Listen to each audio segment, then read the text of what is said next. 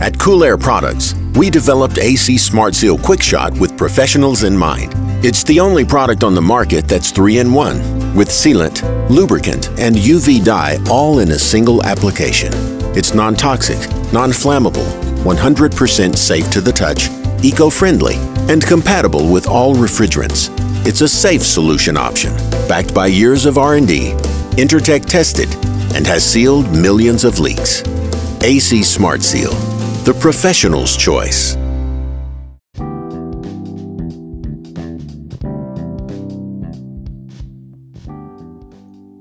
What's up, guys? Welcome back to the HVAC Know-It-All podcast.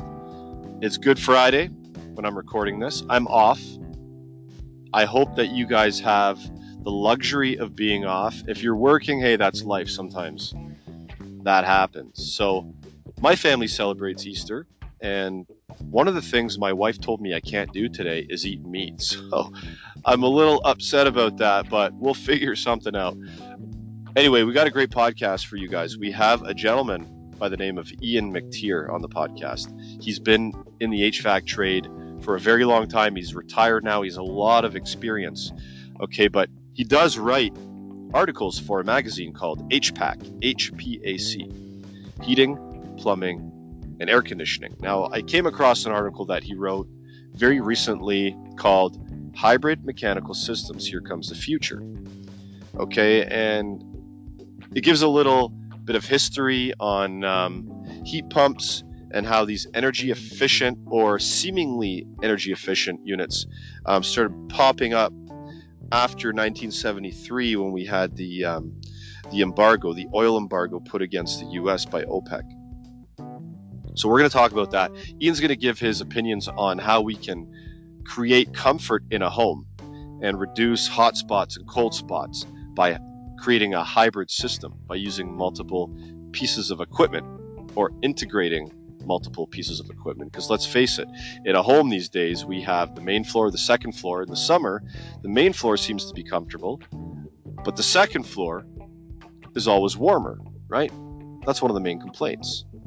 And reverse in the wintertime. The main floor seems comfortable, but the second floor seems a bit cooler. That's kind of what happens in my home. I don't know about you guys, but anyway, guys, that's what we're going to discuss on this podcast. But before we get into the meat and potatoes, I wanted to discuss a fan motor I changed just yesterday, actually. So condenser fan motor on the bottom was a ground wire attached. Now that ground wire went from the bottom of the motor and fastened into the bracket the motor was sitting in. So I noticed that the bottom of the motor was touching the bracket already, like some pretty good surface area touching against each other. Now, a lot of people cut that ground wire off, and I'm thinking, what should we do here? I was going to cut it off, but then I started to think. I put out a post asking, and I actually put out a post saying, I'm going to get rid of it. But then I called the motor manufacturer. The motor was manufactured by Gentech. When I called up tech support, they answered Century. So Century and Gentech must have some sort of affiliation. So I told the tech support technician exactly what I was dealing with. The ground wire, it's already touching the bracket. Is it redundant to do this? Can we get rid of the wire? And what he explained to me was, if you don't use that wire and create a positive ground connection, that the UL certification, UL won't recognize it after that. So I can tell it's grounded by looking at it. But according to UL standards, it's not. So I hooked the wire back up, and that's it. So going forward, guys, if you see that, yeah, the motor might be grounded.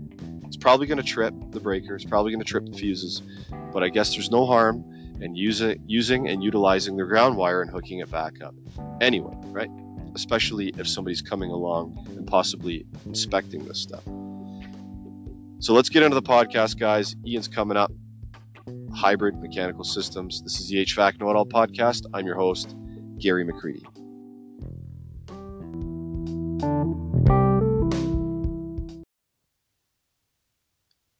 This True Tech Tools Minute will be a double whammy because I just opened out of the box a pretty sweet tool. This is the, hold on, I have the box right here, or kind of the packaging. So this is the Navac NV-R1 valve core removal tool.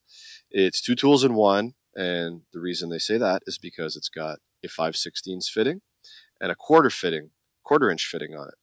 Okay, it's used to pull Schrader cores live, so we can change them under load, like on a charge system, or we can pull the Schrader cores to pull a vacuum, make it more efficient, right? It's got a ball valve, easy isolation, and it's rated to 20 microns. Vacuum rated AF. You know what the vacuum police is like. So you're safe from evacuation, incarceration if you use the tool. And guys, True Tech Tools, you're going to save 8% on that tool with promo code KNOWITALL. And if you want to save on Testo stuff, you got to sign up for the preferred Testo pricing. And I'll leave the link in the podcast notes as always.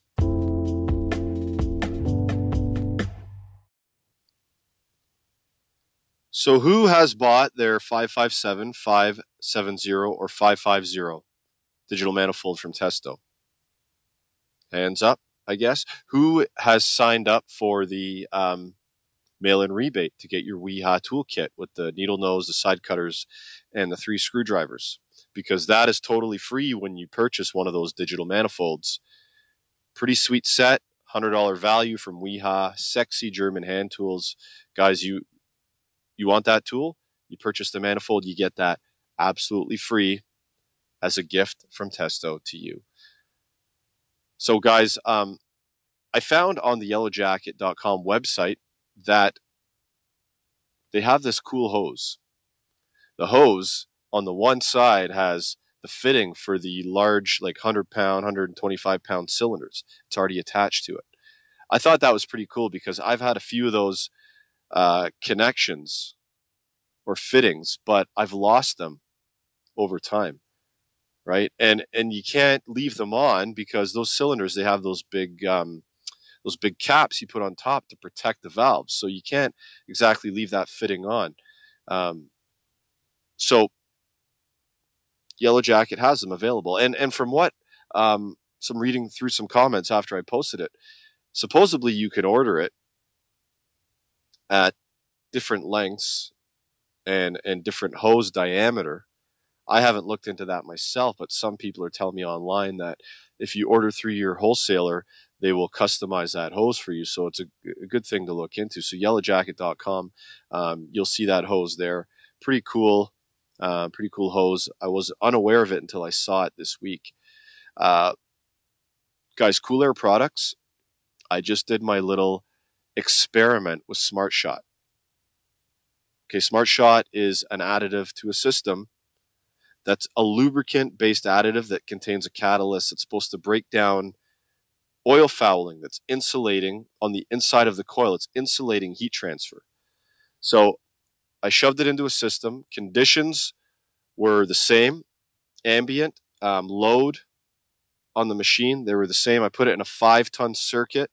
Okay, 6 days later, my subcooling went up, my superheat went up, and my discharge pressure came down. That tells me I was absorbing more heat in the evaporator because I was getting superheat, which I wasn't in the first place. I posted this on LinkedIn, Facebook, and Instagram. I posted the pictures of my gauges, my Testo 557s, taking the readings. No superheat, and then when it came back 6 days later, I had superheat. My subcooling was lower. So it tells me that it did something. It made that system more efficient. I'm going to continue to experiment, but I've been hearing there's some quite a bit of success stories using this stuff. So guys, you guys got to check that stuff out. I changed a fan motor this week. York fan motor. It's got those silly plugs that mount on the bottom. You guys zip tie them so they don't fall out. But to protect them from moisture, what I do is I take some Refrigeration Technologies silicone grease. I put it around the fitting. I shove it in, okay? That silicone grease will kind of bunch up and protect that. And then all you do is take a rag and you clean around so it's nice and neat. But that silicone grease is going to create a barrier to moisture, so the moisture doesn't get out inside and short out that plug or potentially that fan motor. It's a very, very cool trick. I've been doing it for a while now, and it's good for all kinds of things like that.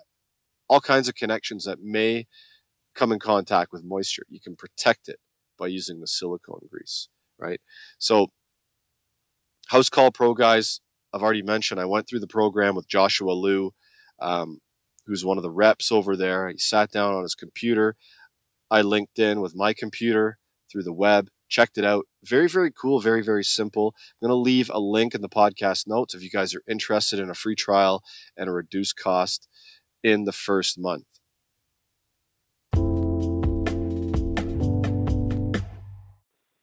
Ian, how you doing tonight, sir? Very good, thank you, Gary. Nice to be with you. It's really awesome to be with you. And like I was telling you a few minutes ago, you've kind of I've seen you commenting on my posts on LinkedIn and other people's posts on LinkedIn. And what I really like about the way you respond is you're very thoughtful, and your responses, like, they're thoughtful and they're also intelligent. So I really appreciate the fact that you take time to go through the feeds and do that for people, because I've learned from it, and I'm sure that you've taught some other people some stuff from your knowledge through time. So I'm glad we could get you on the podcast, and thank you for being with us tonight, Ian. I really appreciate it. Oh, you're welcome. Thank you for the kind words. Yeah, hey man, I'm just giving them right back. So, so you write. We need to get to know a little bit to know a little bit more about you. You write for a magazine called HPAC, Heating, Plumbing, and Air Conditioning, right? So how does correct? Yeah. So how does that give us a little bit of your background through the industry and how you came to writing for the magazine? Well, I started, I guess, in the late 1970s. That's when I got my gas fitter's license. Seems like forever ago. And after, years of working for various and sundry contractors, and I was in a small business with a partner for 7 or 8 years. We're still friends, by the way. I finally, after getting my refrigeration ticket, I finally started to realize that perhaps, there was a bit of a different angle I could pursue. And I was actually invited by a wholesaler one time to give a talk on a particular product that they were selling. And it went over very well. And before I knew it, I was doing more and more presentations. And then eventually some other companies took notice of me, and I started to work. Ultimately, I went to work for EMCO in 1997 as the trained field service representative. And I stayed with EMCO until just after the year 2000, when the Trane company actually took over distribution in Ontario. And I worked for the Trane company as a field service representative until retirement, which was 2-3 years ago now. When you say Trane, are you talking about TRANE, like Nothing Stops a Train, like the manufacturer of equipment? That's correct, yes. Okay, cool. All right. I worked for the residential division in what was known as a dealer sales officer, DSO. Okay. And I just, essentially you have to become a product expert. You orient and train new dealers and support installers and technicians, and you do telephone field technical support and assist with the sales training, that sort of thing. Liaise with parts department and the warranty people. So it's a pretty all-encompassing job, and I certainly learned a lot over the years. And I really hope that I helped some people too, which was the point of it all, in my view. Oh, I'm sure you did. I'm sure you did. So the real question everybody wants to know is, what they say nothing can stop a train, but what really can stop a train? I'm just kidding. You don't have to answer that question. Well, the tagline is, "It's hard to stop." Oh, sorry, it's hard to stop a train. Yeah. Okay. And you know as well as anyone else that you can do it quite easily if you put your mind to it. Or exactly. not put your mind to it. Exactly. Cool. Well, so I was sitting at home, and I get the HPAC. You know what? I don't even know how the HPAC magazine started being delivered to my house. I don't even recall signing up for a subscription. Maybe it's because of the trade show in Toronto that was on last year. Maybe it's through that somehow. But it just started. Probably. Yeah, probably. So it just started showing up to my door, and so I grabbed it. This was about 2 or 3 weeks ago. I grabbed it and I started reading it and flipping through, and I saw an article. It said hybrid mechanical systems. Here comes the future. And I started reading it, and then I got to the end, and I noticed your name was there, and I'm like, oh, there's Ian from LinkedIn, who I've talked to. I said, that's a really cool article. I said, maybe I should get a hold of him and discuss this, because it was really interesting, because it's so true. And we'll get into the article in a second, but I found the fact that you mentioned in the article that implementing maybe 1 or 2 systems, zone systems and all that, to help make comfort cooling and comfort heating a thing. There's a lot of companies are not thinking outside the box that way. So let's get into the article here. So the first note I have is kind of about the oil embargo placed on the U.S. and that was in 1973, and how it started a trend of companies promising to save money through more efficient equipment, right? So you want to start off there? Okay.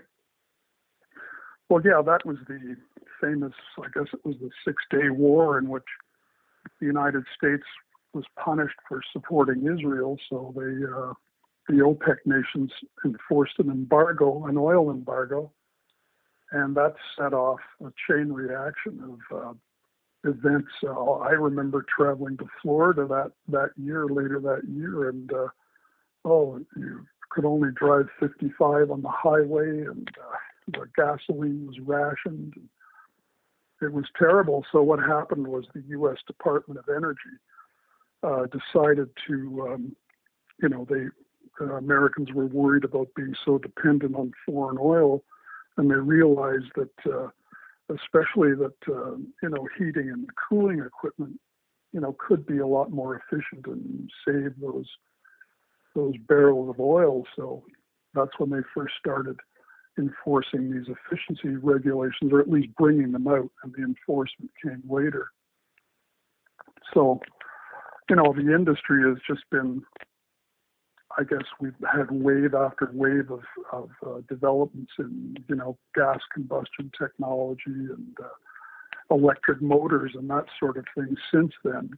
And the implementation and, the maintenance of those things has been on the drawing board ever since for all of us, I think.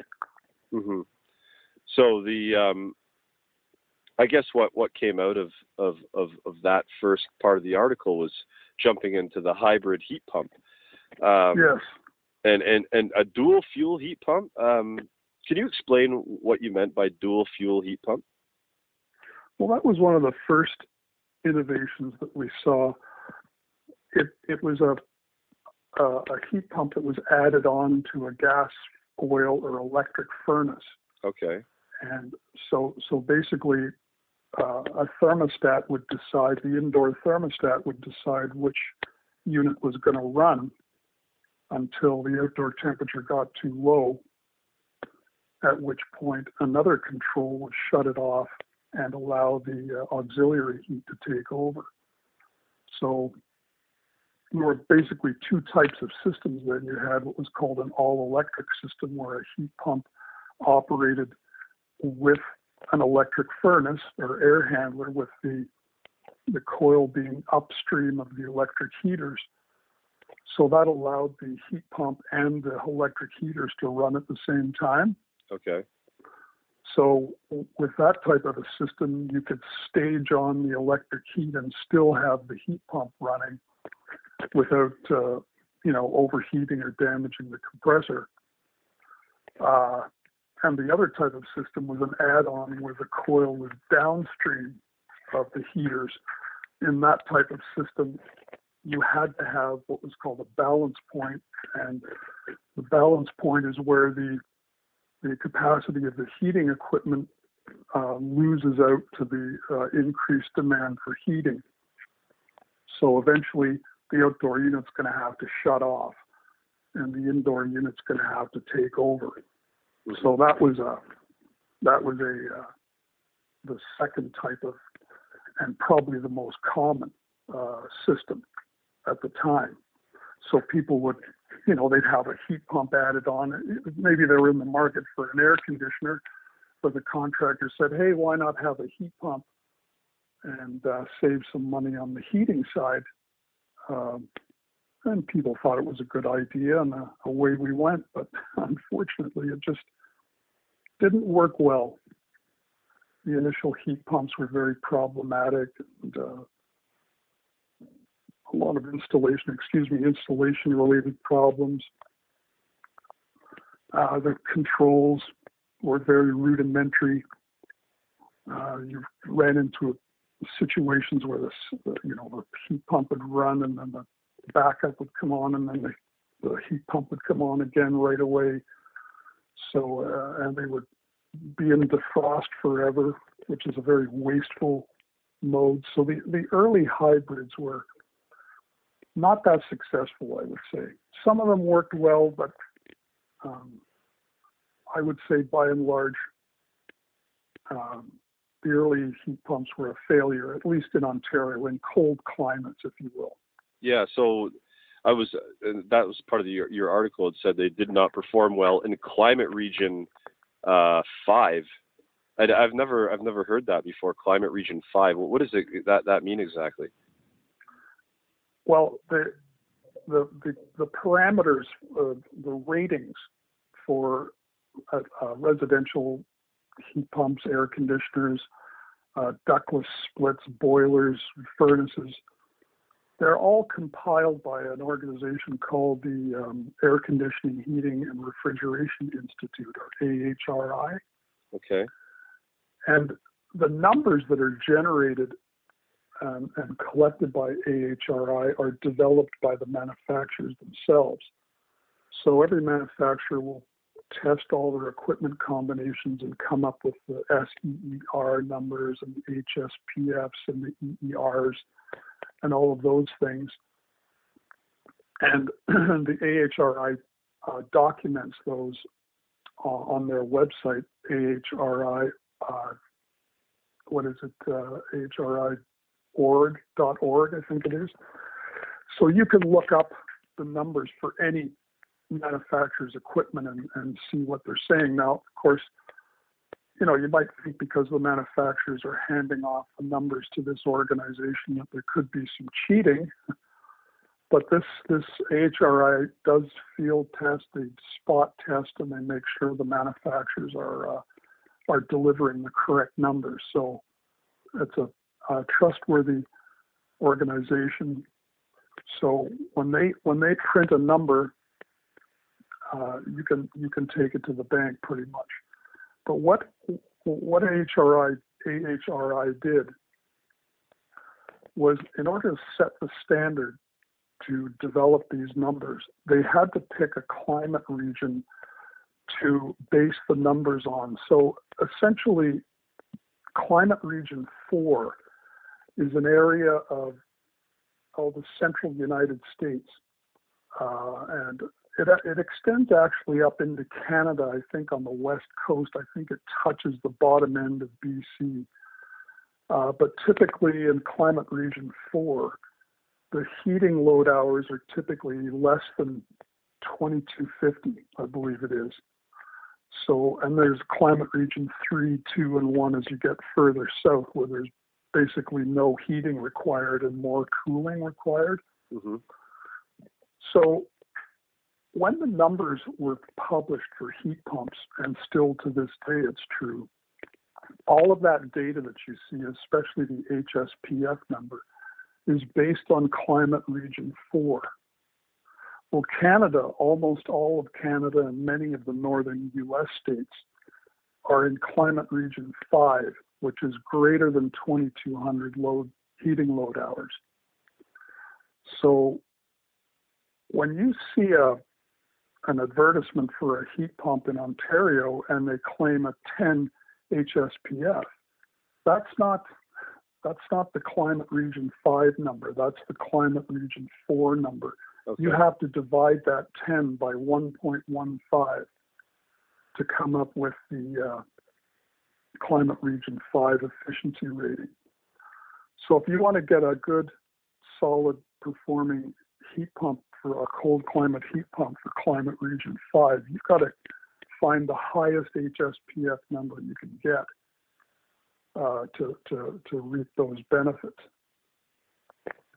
So that's how the climate region works. It's just basically a standard that AHRI uses to develop those numbers. Okay, that makes a lot of sense. It clears it up. So, I mean, you talked about some control strategies in the article as well. Unrestricted mode and restricted mode, if you want to touch on that for a second. Well, the original air source heat pumps that were either all electric or add-ons used the thermostat basically to determine what was going to happen next. So in unrestricted mode, the indoor thermostat basically started the unit on a call for heat. It would start the outdoor unit. The outdoor unit would run, and as long as it was providing adequate heat, the system would cycle on and off as you might expect. So as the outdoor temperature continued to drop and the capacity, the heating capacity of the outdoor unit dropped, the two-stage thermostat would eventually call for second stage. So in unrestricted mode, what would happen is typically you'd be connected to an electric air handler with some heat strips downstream of the coil. You could bring on 5, 10, 15, 20 kilowatts of electric heat to run in conjunction with the heat pump. So then all of a sudden you would get a big boost of heat. The thermostat would typically be satisfied and the system would shut off eventually. So on the very next call for heat, the same thing would happen again. The outdoor unit would start, and then if it wasn't adequate, if the system wasn't keeping up, second stage would call and the electric heaters would come on again. And this as the outdoor temperature got colder and colder and the heating capacity got less and less, the unit would work this way every time. You'd have a period of time where just the outdoor unit ran, and then finally some electric heat would come on. And that was a little bit clunky, really, because the original heat pumps heated with very low temperature rise air. I mean, you'd be lucky if the air coming out the registers was 90 degrees Fahrenheit, which sounds warm, and it should be warm enough to heat the room. But if it's blowing across your body, that's not warm. Yeah, exactly. And it sounds almost like that you might be short cycling those heat strips in this unrestricted mode if it's really, really cold outside. That's typically what could happen. Yeah. Yes.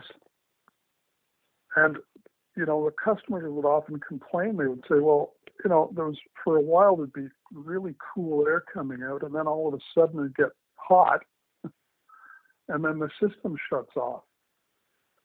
So, I think clunky kind of fits the situation there. Yeah, exactly. So what about the other mode and restricted mode? How does that differ? Well, in restricted mode, and this is really the only way you can operate an add-on heat pump, because the coil is downstream of the heat of the gas furnace or the oil furnace, so you cannot have the two systems running together. So in restricted mode, you're going to set it up so that when first stage of the thermostat calls, the outdoor unit will start, and it will run until the heat pump just isn't producing enough heat, and the outdoor unit will then stop on a second stage call, and then the gas furnace or oil furnace will take over and continue the cycle. So that could be set up in an unrestricted mode as well, and you would just get this heat pump on, heat pump off, gas furnace on, gas furnace off. This could, run like this all winter. Yeah, exactly. So essentially what you would do is you would set up an outdoor thermostat, and you would tell the outdoor unit to shut off at this particular temperature based on what's called a balance point. And the balance point is just a calculation that's supposed to be done by the contractor. They're supposed to know the heat loss of the house. They plot that on a chart, and then they plot the equipment capacity on the chart, and the two lines cross each other, and where they cross, that is the balance point. And typically for most add-on systems that are properly sized, and add-on heat pumps are supposed to be sized for the cooling load. So typically a balance point would be somewhere in the 30 degrees Fahrenheit range, 28 to maybe 34 Fahrenheit, roughly speaking. And that's the point where typically the outdoor unit is going to stop and hand over the heating assignment to the indoor unit. So that's what you would want to do. And, the contractor would have to set this balance point fairly carefully, because if it was set too low, that would basically be unrestricted mode. The heat pump would run and run and run when the outdoor temperature was too low, and it wouldn't satisfy, and second stage would call, but it wouldn't be allowed to take over. So the customer, of course, would complain about, once again, this cold air coming out the registers. And on the other hand, if the outdoor thermostat was set too high, the heat pump would shut off too early, and the fossil fuel would take over, and you'd be leaving some heating dollars on the table there. So, it had to be, you had to put some consideration into it. So is it fair to say that back in these times when these heat pumps first came out, that there was a lot of upset customers? Is it fair to say that? Oh, absolutely. Like I wrote an article previous to this about my experience with heat pumps, and I said in the article, my previous article, that I worked for a manufacturer who I won't name, but they decided to get out of the HVAC business, and they just called us up one day and said, "It's over. Hope all goes well for you." So wow. We were left with all this equipment and really not an awful lot of support. So we ended up converting a lot of the units to air conditioners. Some were taken out. It was not pleasant. So I never installed another heat pump after that. And that would have been mid-'80s that happened. Mm-hmm. There's still a lot of them went in, and I know some contractors may be listening to me and saying, that guy's full of it. And there was some units that were really well installed, proper balance points, and they did work well. But by and large, I would say that the original iteration of heat pumps were not suited for this climate at all. So what about now? So fast forward to now, if somebody takes a modern heat pump and puts it in climate or region 5, will it work efficiently now because of the upgrades and the education and the learning curve that we've had on these? I think they're a lot better. Yes. Yeah. Okay. The systems are, first of all, the manufacturers have gone to great lengths to improve the refrigeration side. And one of the things you see in the cold climate heat pumps now is this idea of dense vapor injection. Okay. Where they're taking liquid and subcooling it and then getting it to start changing its state and then feeding it directly into the top of the compressor. Because normally what happens with a heat pump is as the outdoor temperature gets colder and colder, you end up with a lot of liquid in the outdoor coil that's literally just being stored there.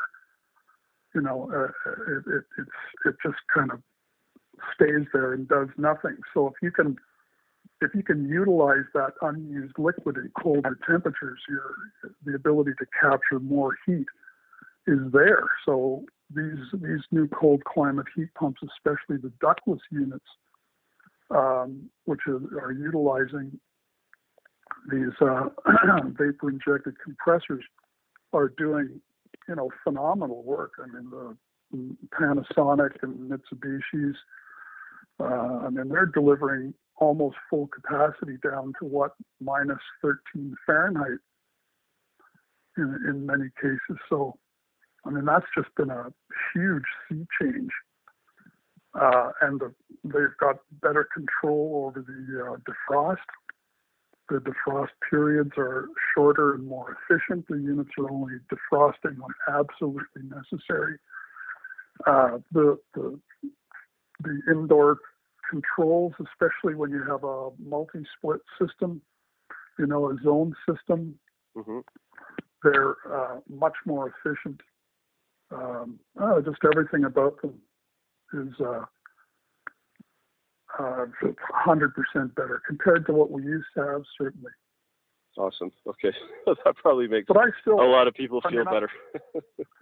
I still, well, I mean, you're going to read some bad stories about them too. I mean, I mean, heat pumps suffer from, well, you know, installation and maintenance related issues. I mean, one of the things with an outdoor unit is that it has to be sited properly. You don't want to have it facing a northwest wind or a prevailing wind.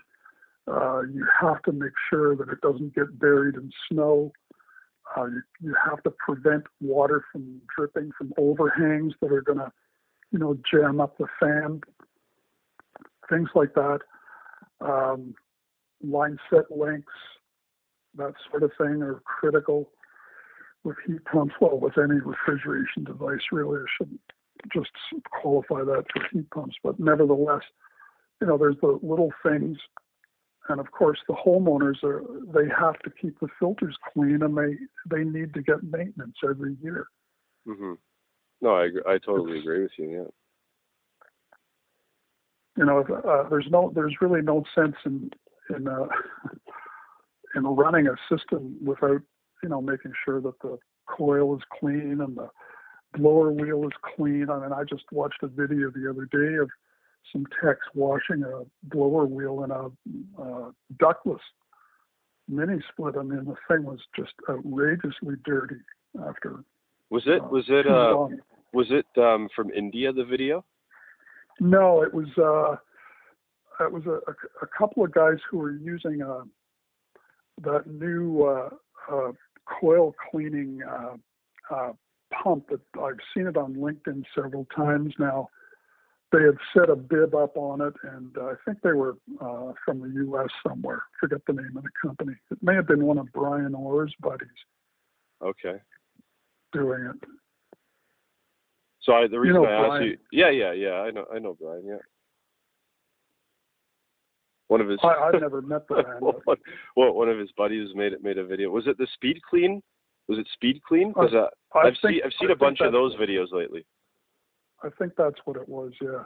Okay, cool. The reason I asked you if it was from India is because I've seen really interesting videos from India where they basically take all these indoor heads out and they take them outside because they're just filthy. Because obviously in India the conditions are way different than over here. Things get dirtier quicker, and they just have these things lined up like in an alleyway, and they're just power washing the electronics, everything. They're just giving it to them, right? And that's the reason I asked you, because I've seen a ton of those videos online. So also in your article, this is kind of a segue into the last part of it. You were kind of writing about how years and years and years ago, you would see systems in residential applications that would heat a home, and the home would be nice and comfortable. Then it came to a point where that just stopped happening, right? Where we had hot spots, cold spots, and the comfort level in the home wasn't as adequate as it once was, right?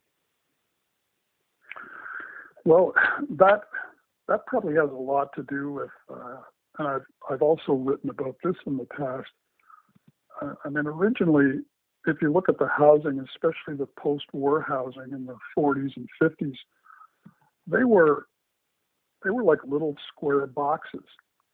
And typically the furnace was right in the middle of the basement with two equal length trunks and, runouts going to the rooms. And I mean, these systems these were true central heating systems. They almost balanced themselves and they worked beautifully. But it's kind of interesting if you look back into the history of housing.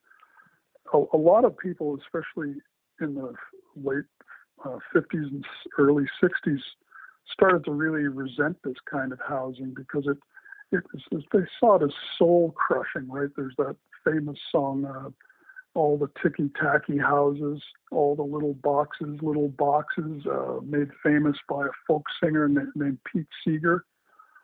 And it seemed to me that was a turning point right there when the architects started designing different styles of housing. I mean, we have the back split and the side split and the multi-levels. And so the architect took took offense to the song, I guess. I think so. That's my opinion. That's hilarious. So when you have houses like that, all of a sudden, and then you started running into this notion that the basement was no longer a basement. They started calling it the unfinished recreation room. Mm-hmm. So to show prospective buyers that there was lots that could be done with the basement, it's amazing how many times the furnace got moved to, I've seen them under stairwells and at one end of the house, just in the craziest places. And then you have all this convoluted ductwork with ductwork going under beams and very tight. All the fittings are tight. There's no radius to them at all. Some of these furnaces don't even have a throat on the return air boot. And I mean, air is a commodity. It likes, nice sweeping turns. It's kind of like a racetrack where you have a racing car going. They always stick to the apex of the corner. They never go around the heel or the boot or the heel of the elbow. It's the interior radius that's important. So the duct systems just became overly restrictive, in my view, even though on paper they weren't. And it was this idea of return airs. Most houses are, I don't know if most is accurate, but many houses have just totally inadequate return air systems, especially on the second floor. So once you started getting into these kind of designs, the HVAC systems started getting mud in their faces because I think it's pretty much almost an old proverb now that the second floor is, cold, hot in the summer. The first floor is nice and you can hang meat in the basement. You often hear people say that. Oh yeah, it's absolutely true. Yep. So these houses were actually never designed for air conditioning either. I mean, when I first started working for a contractor back in the late 60s, this is when Meadowvale was being built. You've heard of Meadowvale, the subdivision in Mississauga, Oakville? Yeah. Well, that's when the first phase of Meadowvale started. And those houses, they had, they were using the old 50% AFUE chimney, vertically vented gas furnaces, the old Lennox G8s and the Anthys. Gas for Claire was another one that was used. And nobody had heard of central cooling in those days. And that duct systems were never designed for it. So when the central cooling started to become something people wanted, and the systems were, available at a affordable price, people started installing them. And a lot of those houses have just had terrible HVAC ever since. And you got to figure a lot of those houses are on their second, maybe third furnaces by now. Mm-hmm. They probably had new windows and doors and maybe some other upgrades, but they still have the same crummy old HVAC system, unless it was completely renovated too, which I doubt in many cases. So this is why I'm talking about hybrids, because they're the perfect place, to put like a multi-split system or a small duct high velocity system, where you have one of those Unico systems that uses high velocity. High velocity, like the round duct systems. Yeah, small 2-inch or inch and a half duct. The nice thing about the small duct high velocity systems is that you get excellent air penetration into the room. You get that aspiration, they call it, where it mixes very well. Where the forced warm air systems, you're really depending on good duct design. If you've got a floor register that's supposed to have 80 CFM and it's got drapes hanging over it or furniture on top of it, or it's not getting the 80 CFM that it's supposed to have, then you're not going to get the throw of the air out into the room, so you get proper mixing. Mm-hmm. It just doesn't happen. And a lot of homes have very poor return, so if you're trying to get 80 CFM into a room with no return air, how's that going to work? So it's just, the all this high efficiency equipment is great. I love it all, but unless it's an automotive analogy is one of my favorites. Is if you have the money to go out and buy a Lamborghini, why would you spend the money on it if all there was gravel roads to drive it on? That had lots of turns and constantly went uphill. That wouldn't be any fun at all. Yeah, true. Plus you'd wreck your car. So, if you're going to put a 20 SEER air conditioning system into a house that's like that, it's just a waste of money in my view. Mm-hmm. Unless you intend to renovate the air handling system. So it's better to maybe abandon the forced warm air system and perhaps go with the ductless in some cases. Like a multi-zone ductless system? Is that what you're talking about? Yeah, something like that, sure. You also had written down some other ideas how we could get like a even heat and even cool within the home, like using like a boiler system that has radiant floor heating, or using a couple of different air handlers with heating coils in them that would distribute heat to different places of the home, depending on the temperature, obviously, of those areas, right? Oh, yeah, that was John Siegenthaler's conceptual drawing that I used. He's another contributor to HPAC as well. John Siegenthaler and Robert Bean are just true experts when it comes to this sort of thing. John is a hydronic guru, but in his drawing there, you've got a boiler, you've got an indirect fired hot water tank, you've got some in-floor heating there, and there's all other things you could add on to that, towel warming and all of that stuff. And then you've got a couple of, air handlers for perhaps remote applications, or maybe an addition or something like that, or it could be a small duct high velocity system that you're pumping some hot water to. So that to me looks like an ultimate hybrid there. Mm-hmm. So in your mind, that something like that would be the best way to go if you're going to spend the money and do it right, and you're going to build the ultimate hybrid.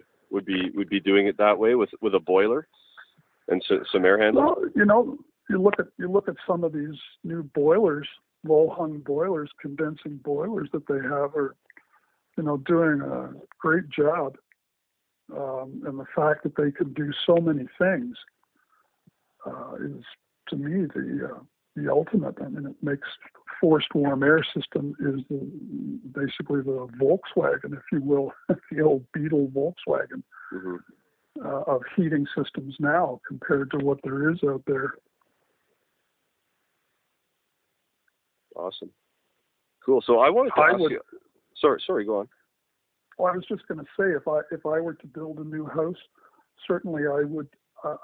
I'm not really sure if I would adopt the passive house standard or go to, the Energy Star standards that they have out there now. Perhaps I'd certainly insulate it very well and try to reduce the heating load as much as possible. But I'm pretty sure I would invest in probably maybe a wall hung boiler to do my hot water and some other stuff.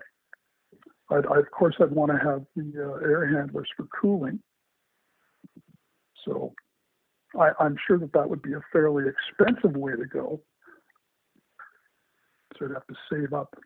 Yeah, no kidding. I mean, save my pennies for that system. I personally love, if I go into somebody's home and they have any type of in-floor heating, I love it because in the wintertime, I love being warm. Like, I'll sit with the fireplace on, and I'll sit right beside it with a blanket just because I'm outside. Well, I'm outside like most of the time. So when I get home, I'm cold. My bones are cold.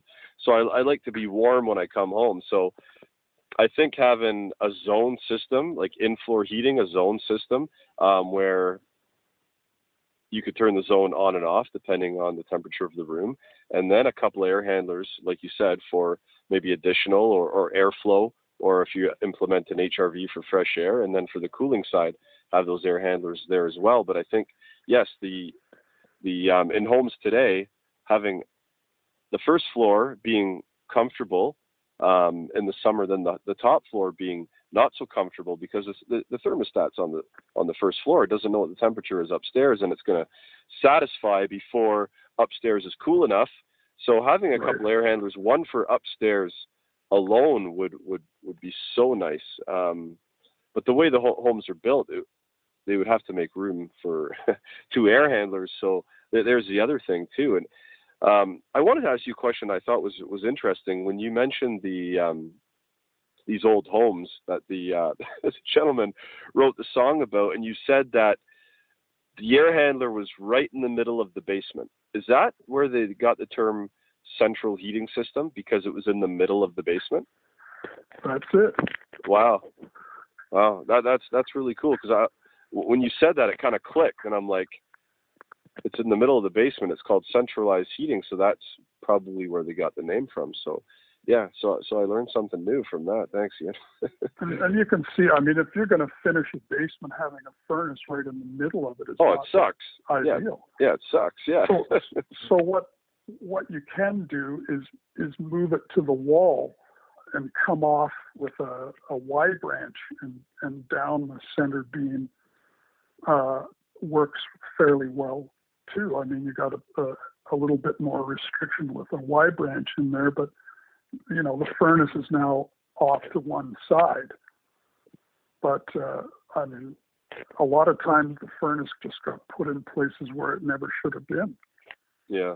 Especially at one end of the basement, you can't do that. I mean, if the thermostat's at the other end of the house, by the time it's satisfied, the end of the house that the furnace is in will be roasting. Yeah. Well, or vice versa. It's funny, in my house, my laundry room is on the second floor. But the diffuser, I got a diffuser in the laundry room. The amount of airflow that comes out of that diffuser for that laundry room, the laundry room is literally like 6 by 6. It's not very big. Right. There's more airflow that coming out of that diffuser than there is coming out of like the 2 in my bedroom. It's nuts. Well, so. You see, that's the other thing too. And a lot of new construction houses are never commissioned. They don't in commercial buildings, or a lot of commercial buildings, they have a tab technician test, adjust, and balance. Tech go through and set up the system to make sure that the airflow is correct. And I started taking a TAB course one time years ago from the National Environmental Balancing Bureau at Durham College. And I basically had to bow out of it because I didn't have the experience in commercial buildings to really press on with it. But in residential buildings, when that homeowner takes over the house, nobody has ever gone around to make sure that all the ducts are working and that the airflows are correct. Have you ever seen a heating plan for a residential building? I was just about to say, so my home is about six and a half years old, or just over 6. And when we moved in, the builder, the representative from the builder that went through the home with us and we were checking everything, he told us specifically, and he called it a heat balance. He said a heat balance was done on your duct system. He says it was done, but if they did a proper balance, I wouldn't have that much airflow coming out of a diffuser in a 6x6 laundry room, and less coming out of my bedroom diffusers. So I don't know. I don't know if they actually did it, or if they just said they did it. I have no idea. Oh, I've been through several residential buildings searching for air handling related problems, and quite often the master bedroom is the culprit. It's just not getting the airflow it's supposed to. Mm-hmm. But then you'd find other crazy things like little interior powder rooms that are just a toilet and a pedestal sink, even with the register closed, are getting 30 or 40 CFM, and they should only be getting 10 or 15 kind of thing. Yeah. So what used to frustrate me was that being a factory representative, I used to get involved in customer disputes a lot. And this one particular gentleman, he was having so much trouble that I couldn't believe that he had the proper furnace and duct system in his house. So we went to the city hall.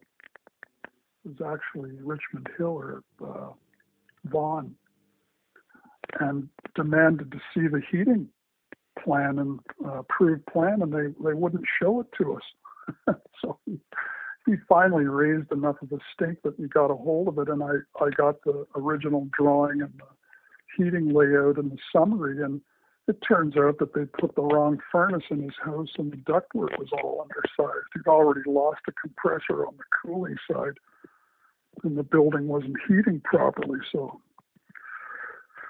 this kind of stuff can happen.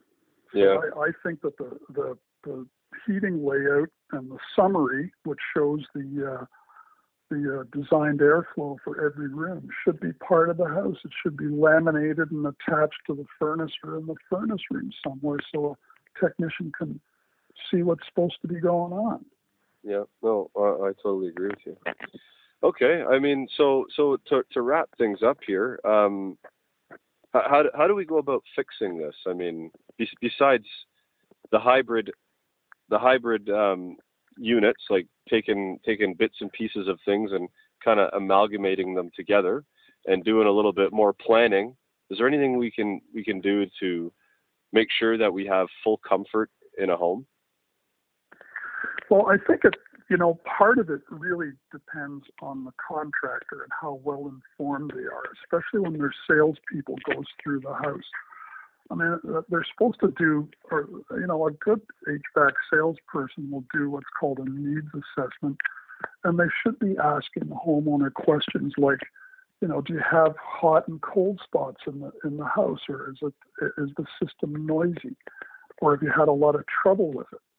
But if they're saying that the upstairs is cold in the winter and hot in the summer, that's a serious red flag, and the salesperson should immediately shift gears away from another forced warm air system. In my view, you can put in all the variable speed fans you want; they're not going to solve the problem driving more air to the second floor. And they're just going to use more electricity in the end is what's going to happen. So what you need to do on the second floor is get a ductless system up there or a small duct high velocity system. Maybe the furnace is good enough. You can use it just to heat maybe the first floor and basement kind of thing. Mm-hmm. But otherwise, when you go into it's just not a business of replacing boxes. If you're truly interested in the customer and interested in their comfort, then you have to abandon the old ways. If the customer is going to have the house gutted and the walls torn apart, yeah, that's the perfect opportunity for you to go in and renovate the duct system if they want to continue with forced warm air. Pardon me, but other than that,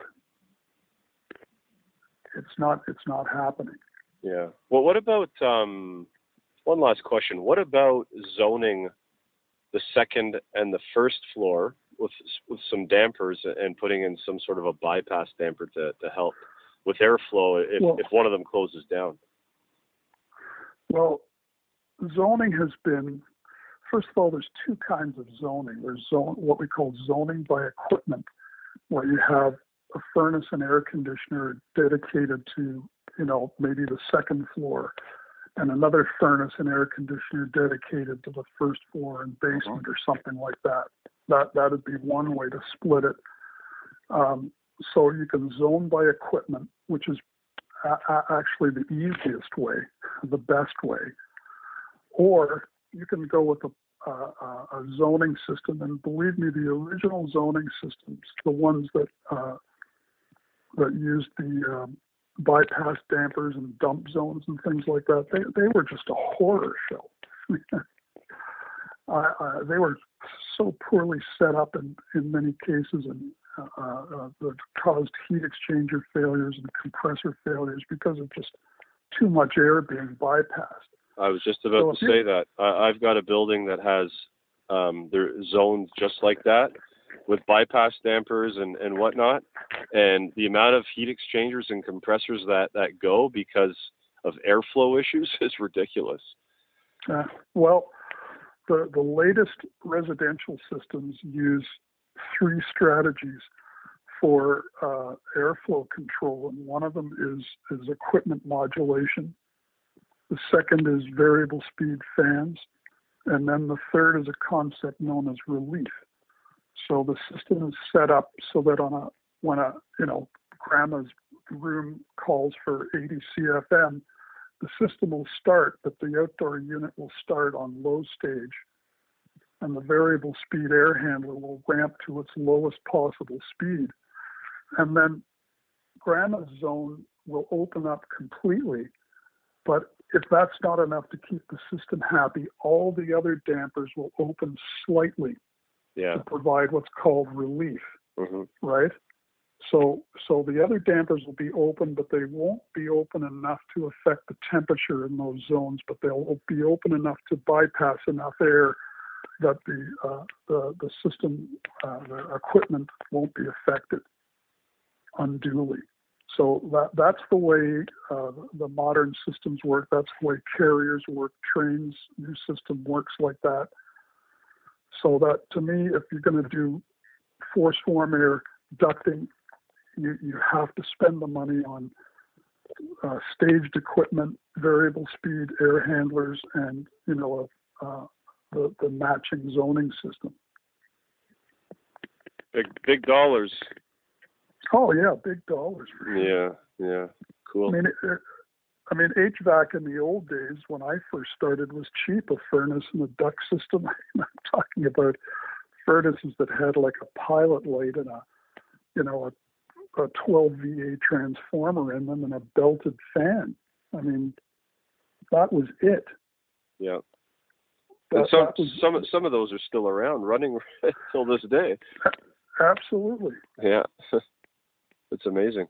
It's amazing how this newer equipment costs more bells and whistles, but in the long run, the amount of maintenance and repair costs could add up like a hefty dollar, right? Well, and if the equipment is misapplied and it short cycles, or it has control board failures, or it has plug venting or whatever it is that can go wrong with these things. For every service call, you got a truck on the road that's burning gas and needs tires. That it's all energy. So if it's being wasted by the service company, you might as well add that wasted energy to the budget of that particular furnace, because and then you would see how much the high efficiency is just not worth it in some cases.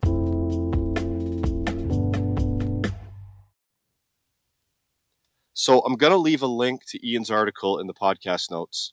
Hybrid Mechanical Systems, Here Comes the Future, from HPAC magazine, Heating, Plumbing, and Air Conditioning. So you can read it and kind of take in the information at your own pace, because I think there was some stuff in the article that we didn't really get to touch on, because, the article is a little bit more in depth.